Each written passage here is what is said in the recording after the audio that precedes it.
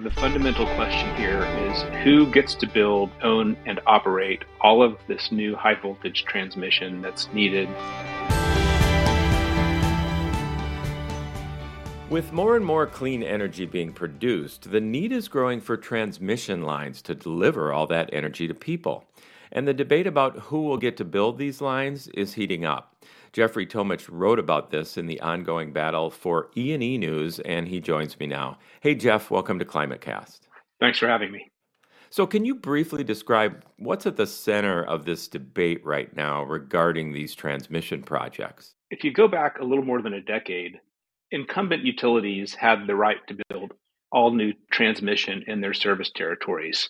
In 2011, federal regulators changed that, and they said the best way and the cheapest way to get these new lines built is to open this market to competition. Now, this is a landmark rule. And when they adopted this, one thing they did was they left the door open for states to enact their own right of first refusal laws if they so chose. And Minnesota was among the first states to do that. So what's happening with these right of first refusal laws? Can you explain what that is and let us know what's going on there? The question, again, goes back to, do the incumbent utilities like an Xcel Energy and Minnesota Power get the right to build any of these new lines that cross in their service area? Or do we open this market to competition with the idea being that perhaps we can do this at a lower cost? Got it. And what's the case on both sides?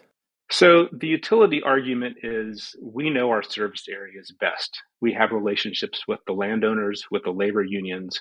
We're vested in these communities and we have something at stake and we're best suited to do this work. The competitive developer will argue, on the other hand, this is economics 101. If you introduce multiple bidders, you get the best price. And we can save consumers, in some cases, tens, if not hundreds of millions of dollars overall.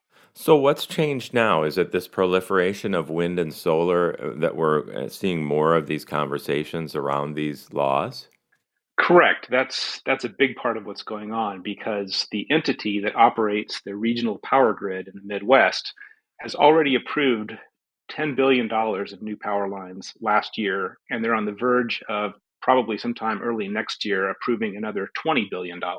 So the Dakotas have also passed right of first refusal bills. Iowa passed one a few years ago. It's sort of an open issue in Wisconsin, which saw a bill last year that was hotly debated. Michigan in recent years, Texas, and Kansas, Oklahoma, Missouri, Indiana have all been debating bills in recent months.